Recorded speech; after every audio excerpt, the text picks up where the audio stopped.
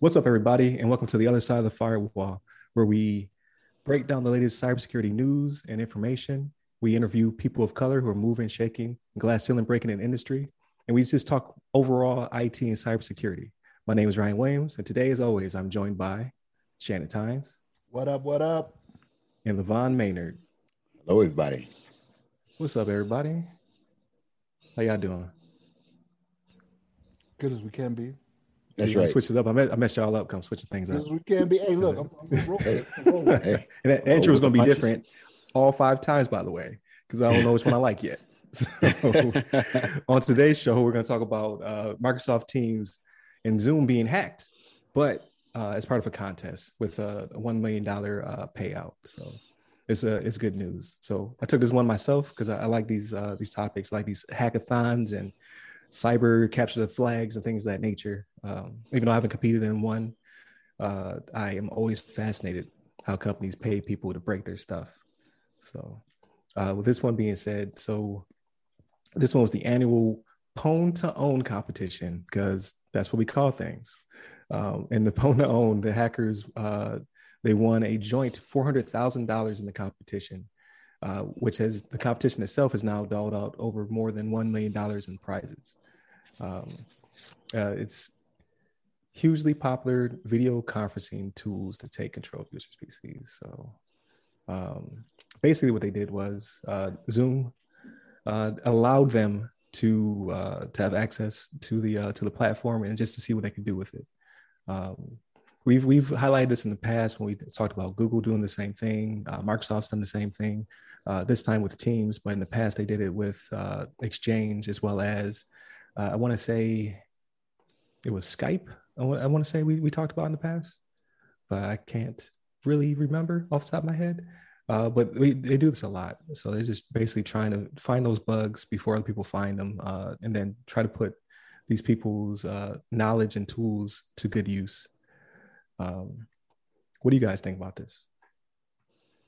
I think it's great. I think it's something that's pretty popular. I mean, they've done this for a long time, just to have competitions for hackers to see if they can get to systems, see what they can do, find vulnerabilities. It's a popular, and I think it's a pretty productive method to identify vulnerabilities in software, company software, as opposed to relying on somebody to get hacked first, and then you kind of go back and try to clean up the steps afterwards, and fix things that you found were broken after somebody's access to your database or what have you. But it's pretty much going out there, finding the bugs, rewarding people for their efforts. I know in the past they've had people that have been put in jail for hacking systems, and then they're like, hey, we're going to go and hire you since you have such a illustrious skill. You have a particular set of skills that can they can find you. No, they can find the viruses, they find the holes in your application, and just hire them to actually improve the security.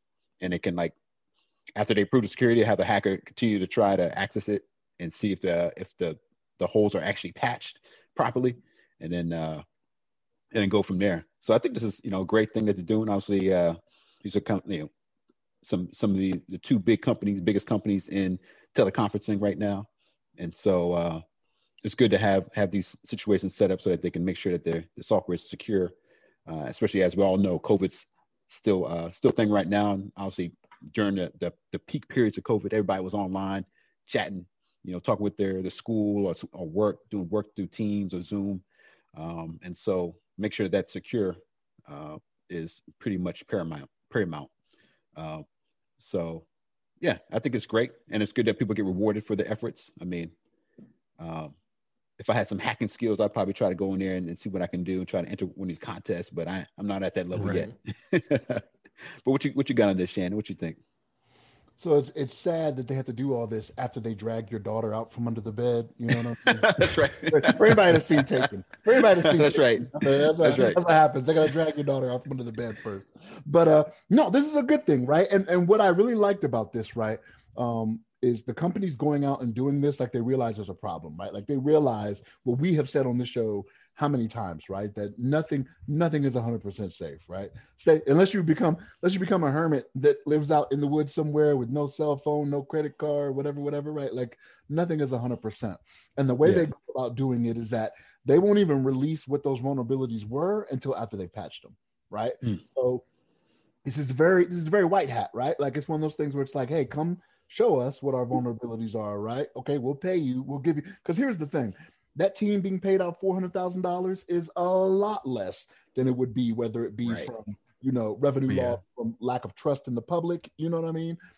Actual ransomware, right? Somebody holding your stuff hostage, right? And then so like if I'm a company that's using one of these tools, right, and then I get hacked, even if I pay it, I'm probably still going to go after that company like, hey man, you told me this was supposed to be good to go. What are we doing here, right? But the fact that they release it after they have a patch out there, I like that. You know what I mean? And again, this is we want to say the good guys, right? That's what we hope, is that this is the good guys out there in these competitions. But I don't know. Right. Ryan said he's done it before, so I don't know how good these guys are. I don't know if they're really they must not be that I've always been interested. Too good. Bad guys. Ryan likes some bad stuff. No, I'm joking. Right. There must be some bad apples over there. Yeah. But no, like, and even in this article, like they even sent out a tweet about how much money they had spent. They'd gone over the $1 million mark and what has been paid out already in this competition, 0 Day Initiative, right? It said with that last award, we're now $1,020,000 awarded for the contest with 9 attempts to go. So they just broke. It says it's the first time we've crossed the $1 million mark at Pwn to Own, right? So they just broke the $1 million mark, and they still got 9 attempts to go to where they could still keep paying out people, right? So, I mean, this right here lets you know how serious it is, how real it is out there, right? And these companies, and this is, and especially when it comes to Microsoft, right? Microsoft, this is their bread and butter. They want to make sure everything is safe. They put out there, right? Like they put a product out there that 90%, 95% of the world is using. You got to make sure it's safe, right? So, I mean, I like that they do this. Like, this is the first time I'd even heard of this. You know what I mean? This Pwn to Own. Like, I'd never even heard of it. Yeah, it's the first time I heard of this particular competition. Yeah. I mean, I know these competitions go on, but Pwn to Own, I read the name and I was like, oh, that's funny. Yeah, right. But no, this good thing. I mean, I guess bad can come from it if you have like a bad actor, right? I'm pretty sure when they go in there, they got to sign NDAs, right? So yeah. Competition, that's what you had to do, I imagine, right? Sign an NDA saying, hey, you will not release what you saw here, whatever. It will be released through the organization or the company or whatever, whatever vulnerabilities are found. So, but in this day and age, you got to be careful, right? You got those bad actors, or you just have somebody out there that just wants to prove they're so great at hacking, right? So they can, especially out there with the Twitters, right? With the Twitters and the Twitters, and the Facebook, that's right, LeVon? That's right. Like you got all this social media out there that somebody might think is worth it, right? Like I don't care if I violate an NDA, I'll just show people how smart I am, right? Mm-hmm. That's just kind of what you come across. And again, I'm not on social media, but the people I talk to offline, that's kind of what I get from that, right? It's like they just want to be putting their life out there for some reason. I don't know. But but I think it's all contained though. Like when they put it together, like I want to say it was probably 5 or 6 years ago, the Air Force had the hack us initiative. They're like, yeah, come hack us. Everybody was like, that's a bad idea, but we never saw anything to our knowledge bad come out of it. So I think it's a very controlled environment. I think you have to, like you said, sign NDAs, things of that nature. So you will sign up to take the money, you've identified yourself as somebody who has the skill and ability to do this. So right. I think it's twofold. And I'm fairly certain like the environment is closed, right? Like you're not gonna I would assume that environment, but like I don't know if they're keeping you guys in a compound somewhere where you don't have phones or whatever, right? Like Facebook and Instagram and Twitter are right there on the phone that you'll go to. That's true. Into that night. But do you want that money? I hear you. I hear you. I'm just saying $200,000 a pop, that's not bad. Yeah, that's pretty good. So I think I also agree. I think it's a good initiative. I think it people have a lot of time on their hands. People want to do this stuff for free, so why not give them the incentive? Like, hey, if you do this for us, there's money involved and a potential job in the future, and they may be able to reinvest that money and make a company out of it or something like that. So sky's the limit. But full disclosure, so the 2 guys who won were Computist. There you go. From the Netherlands. I can't pronounce either one of their names. I'm not going to try to butcher it. They used a 3-bug chain to exploit Zoom Messenger and get code execution on the target system, all without the target clicking anything. So it's pretty slick how they got in there. So congratulations to them.